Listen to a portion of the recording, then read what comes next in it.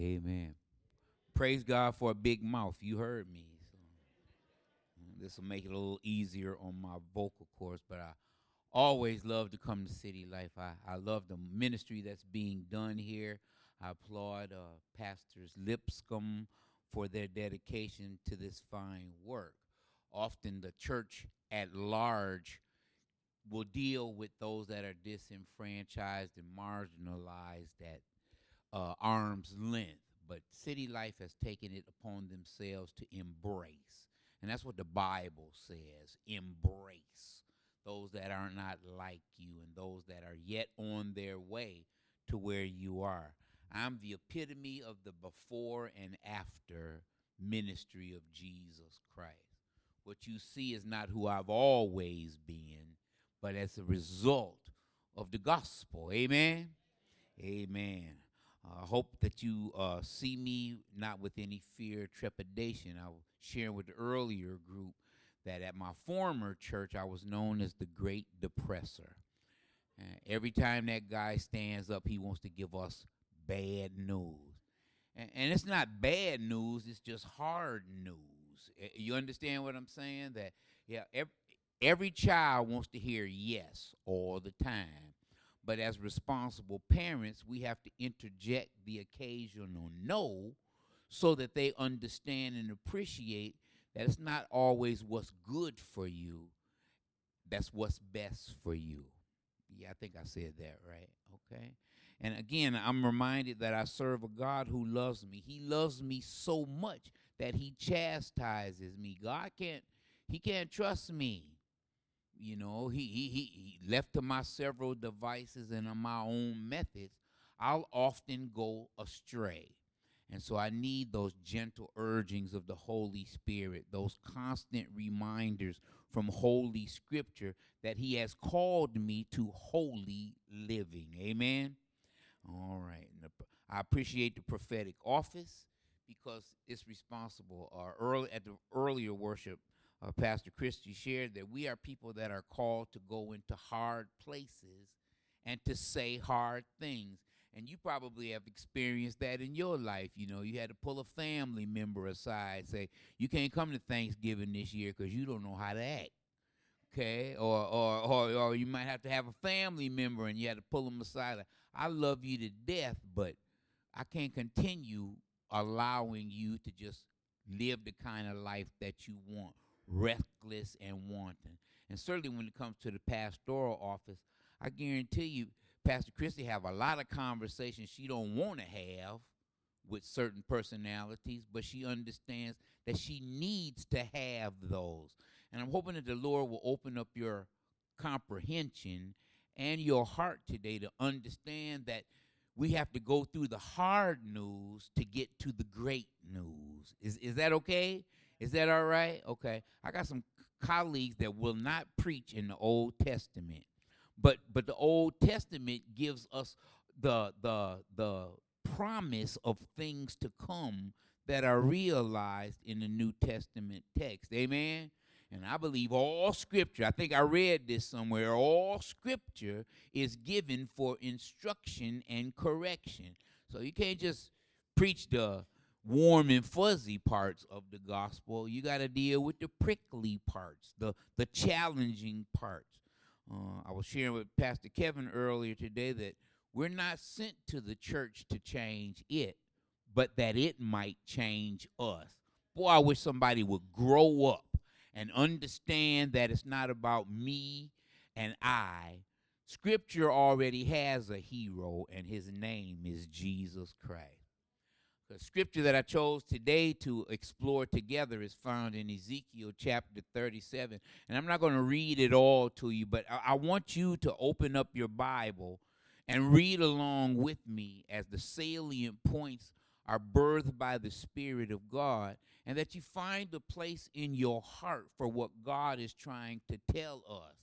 The experience of the nation of Israel with a sovereign God does not always work for them, but it was never designed to work for them. It was supposed to work in them. Boy, I wish somebody would say amen right there. The scripture is designed not to work for you, but to work in you. God has to affect the change. God has to make the difference, and he is the difference. Okay? And I've simply entitled, I wrestle with titles so much because I'm always looking for the hook. I could have said how to avoid being a dry bone, and somebody would have said, Okay. I could have said how to avoid being in exile. Okay. But I think this said it just clearly that we need to do something about the dead. Okay, that death is this constant mystery, this constant inevitability that people don't want to talk about it. Amen. You don't wake up in the morning tomorrow, I think I'll go share death with somebody today. Okay. But the gospel is about considering your life so that you might avoid eternal death. Amen. That is it. And the way we do that is by committing to the way we live. Amen. And so Ezekiel is the dry bones chapter. A lot of people don't want to preach that because it's heavy lifting. But again, we are sent into even the soft places to say hard things. Amen. All right. So here's what I want to say first of all. The greatest trick that death has ever accomplished is its ability to masquerade as life. Think about that for a minute. That's it. Death never runs up to you and say, sister, I'm death. Because he knows you don't want to give him an audience. Amen. He don't want to, he knows he won't be entertained or impressed. So he comes as life. In my personal experience, I think of all the times in my life when I thought I was living my best life, only to be confronted by the Spirit of the Lord that, in fact, I was living my best death. Boy, the drugs, the alcohol, the promiscuity were all symptoms of an empty existence. I was filled with plenty of death, but not much life. I'm thankful today that Jesus proclaimed to me and all who are similarly inclined that I have come that you might have life, and that life in abundance. And for that reason, this passage in Ezekiel continues to be one of my favorites when I think about and reflect on the kind of life I am representing in my faith walk and testimony. I have to remind you that the Lord chastises those that he loves. He loves us too much to just let us go our own way. The prophet Ezekiel has been commissioned by God to preach to a nation in exile. Now, let me tell you something about exile just really quick. You can be saved, yet live in exile. These are God's chosen people with the promise of land and the promise of redemption, and they choose a different lifestyle and end up in exile.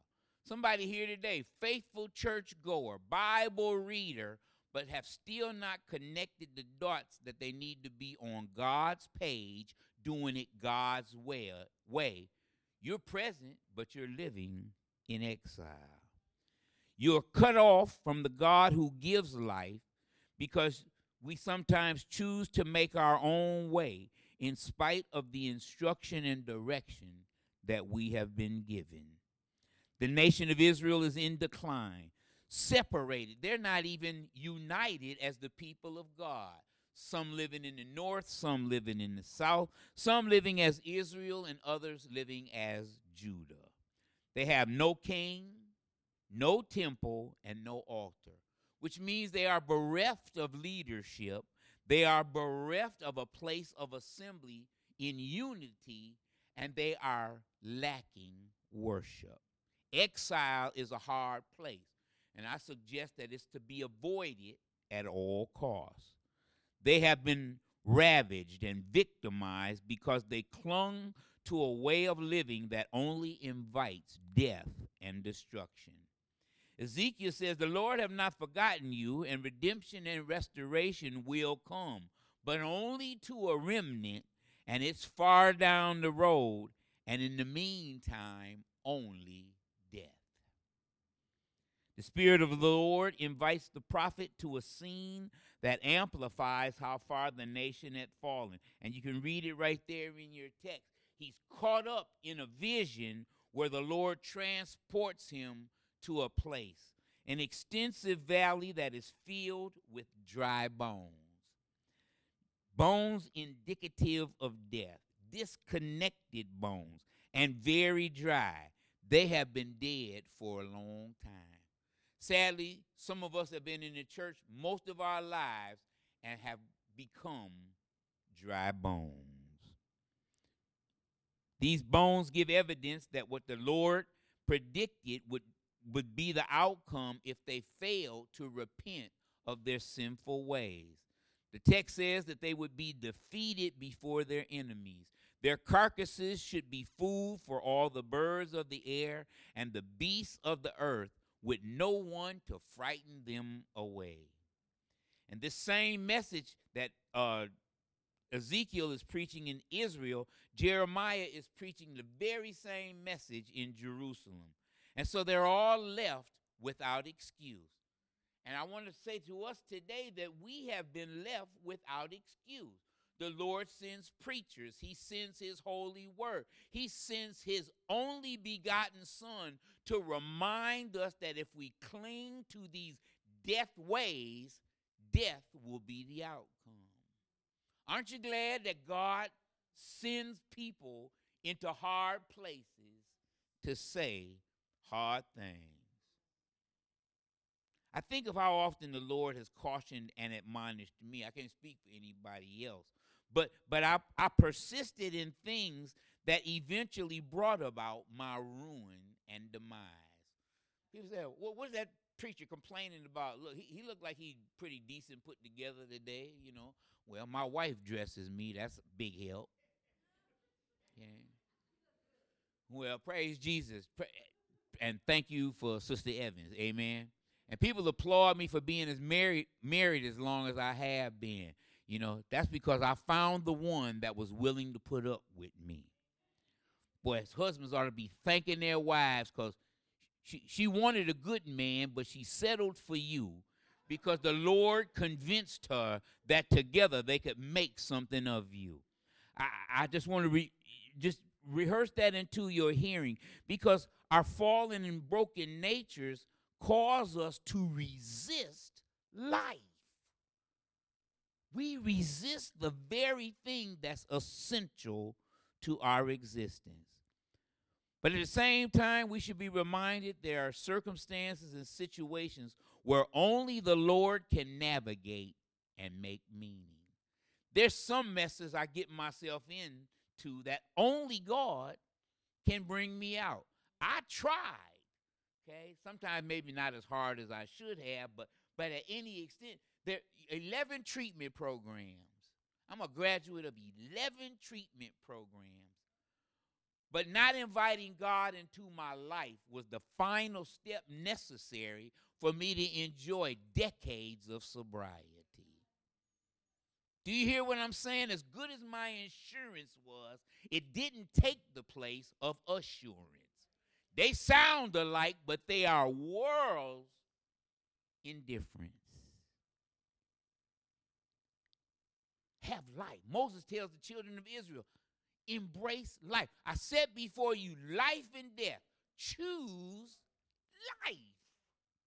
But here they are in exile.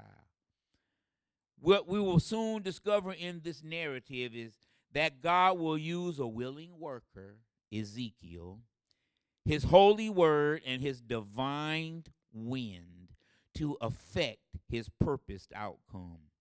One side note here, we as Bible readers have a tendency to place ourselves in favorable positions described in the biblical text. We got a knack for doing that. I hope my neighbor's hearing the message this morning. Can I help you out today? The message is for you. Okay? We always want to be David in that story. But we're closer related to the Philistine that David got to deal with. And remember, I told you there's only one hero in Scripture, and his name is Jesus. If the Lord would have left it up to Royce Evans to die for all of you, you would still be lost. Now, I love you, and I like to think that I'd rise to the occasion, but I'm so glad that God sent Jesus to die for me. Now, the hand of the Lord and the Spirit of the Lord causes Ezekiel to have a body in the midst of all these dry and disconnected bones. And I want to make this point and move quickly on that without the animating essence of God Almighty, you are dead. Okay? You might be still moving and grooving and dancing to the music, but without God, it is impossible to not only please him, but even have the animus to do the work that he have assigned you to do. It is only having his hands on us and his spirit in us that keeps us from being dry bones. Now, some of us get chapped on occasion, and we're on our way to being dry bones. But this is why we have to invest in a daily devotional that keeps the Spirit of the Lord in us alive. The letter that Paul writes to the church at Ephesus encourages us to be filled with the Holy Spirit, if for no other reason to keep us from being dry bones. When I'm irritated and agitated, frustrated, and any other aided, it's probably because I am starting to lean in the direction of dryness and not clinging to the Lord's hand and the life that he have caused me to live. The text also says that Ezekiel walks around and among the dead, but keeps his distance. There's a very real reason why, because death corrupts and taints. It contaminates and can cause me to lose life if precautions are not taken. We came out of the pandemic, but how many of you remember those days when you dared not venture outside without rubber gloves and a mask and 6 foot of social distancing? And I want to suggest the same kind of epidemiology at work in our lives so that we might not be contaminated by the Lord. By the death. The Lord has to insulate us and protect us. Now, he does send us into some dangerous situations. But again, we have to take on the full armor of God to do the work when we're in proximity to death. I don't know about you, but I've been called to the ministry of life and life-giving that is only found by following a living Savior. We are children of the light, and it's the light that cancels out the darkness of death. The Bible tells us to let the dead bury the dead. We must be careful because many times death rarely looks like death. Remember, it masquerades as life. Matthew 22:32 reminds us that he is a God of the living. And we are called to assist God in changing situations. Otherwise, situations will change us. We must use what we have been given, and that is the Word and the Spirit of God. We must proclaim the word of truth. It's not always popular, but it's always necessary. And to all who will hear his word, he will reveal his work. A body is a collection of bones, and to properly function, all the parts must be attached to the body. Paul will write to the church in Rome, all the bones are important to the function of the body and must be in their proper place to function effectively. You ever sleep wrong and wake up and it's like your neck got a mind of its own? You think you want to turn your head, but you end up turning your whole body because you don't want to aggravate this bone. And many times in this body, we as bones find bones that are out of place and not functioning properly. The church wobbles and weaves because some bones don't like being the bone God have called them to be. Okay? But if my ankle bone try to get a mind of its own, I'm hobbled. If my elbow don't want to act right, all of a sudden my whole arm is affected. And so we have to understand that as bones, we have a proper place and a proper function. Amen, somebody. Other bones are missing. They're not even here. And again, the church ministry is hampered because you didn't deign to show up. And so we must ask ourselves, what kind of bone am I? And what is my contribution to the body? I talked with Pastor Christy. She said, Pastor Christy, and she said, if you're in doubt, ask her. She'll tell you what kind of bone she could probably tell you what kind of bone you are and then what kind of bone you need to be. But we need people to help us find our purpose within the body. You just can't show up one day when God have called you to be the elbow and now you want to be the knee. That's not going to work. Amen, somebody. Nothing can happen until the bones come together. I love this divine interrogative that's posed to the prophet. God says to Ezekiel, can these bones live? And the greatest answer in the whole Bible, because God asks a lot of questions in the Bible. I don't know if you noticed that. And everybody comes up with what they think is the win $1 million answer. But Ezekiel cuts right to the chase. Can these bones live, prophet? Lord, you know. That's just the greatest answer ever. When the Lord invades my space and says, Royce, can the ministry prosper? Lord, you know. You know, Lord. And so again, he says, don't try to impress God with limited Bible knowledge. We don't need to teach the word to the word. The divine I am already knows. He is omnipotent, omniscient, and omnipresent. God already knows what's wrong with me long before it occurs to me to reach out for deliverance. Thou knowest is still good enough for me. But again, we have to be careful because unity alone will not give life. We can assemble here until the Lord returns and still not grow if we do not include the final ingredient. God tells Ezekiel, prophesy. Preach, prophet. Ezekiel has already preached to the mountains in chapter 36 and to the forest, and now he is commanded to preach to these dry bones.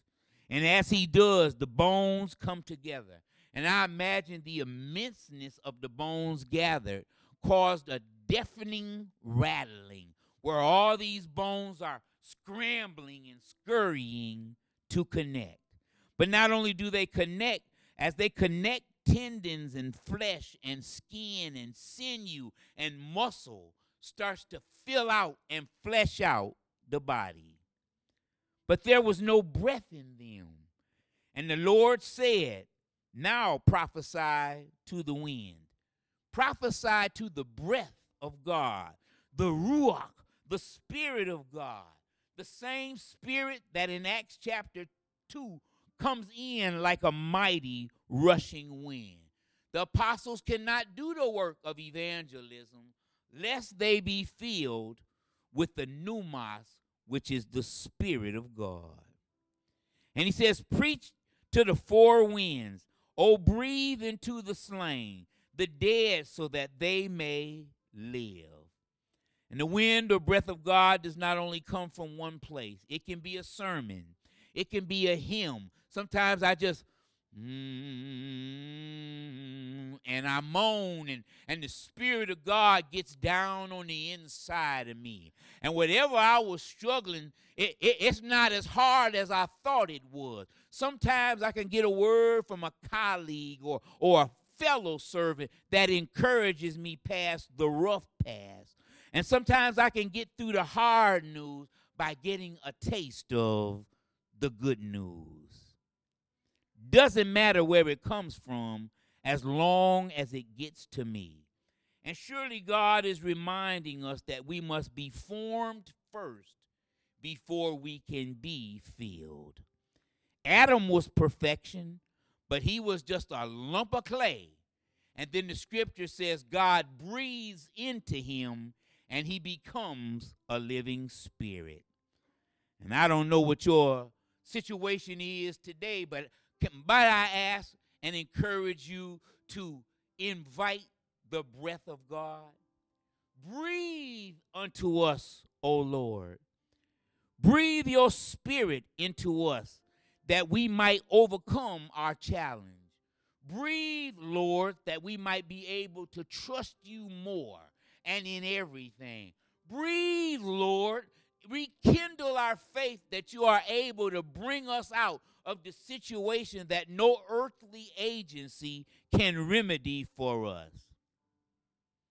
And the text concludes by saying, as he preached, and before it was all over, what stood before him was a vast army. I don't know about you, but I want to be a soldier in the army of the Lord. I want to be able to boldly go like the Starship Enterprise where no man have gone before. I want to be able to work a work that nobody else can work that was purposed in me before I drew my first breath. Breathe on me, oh God. My prayer today is breathe on us again, O Lord, that we might become living epistles. Dr. Evans, how are you holding it together with everything falling down around you? I've got the breath of God in me.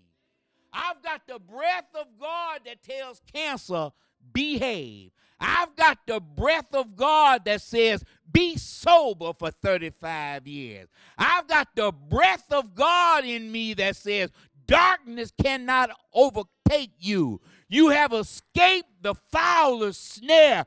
Breathe unto us, O Lord, so that we might be able to stand in a broken and fallen world.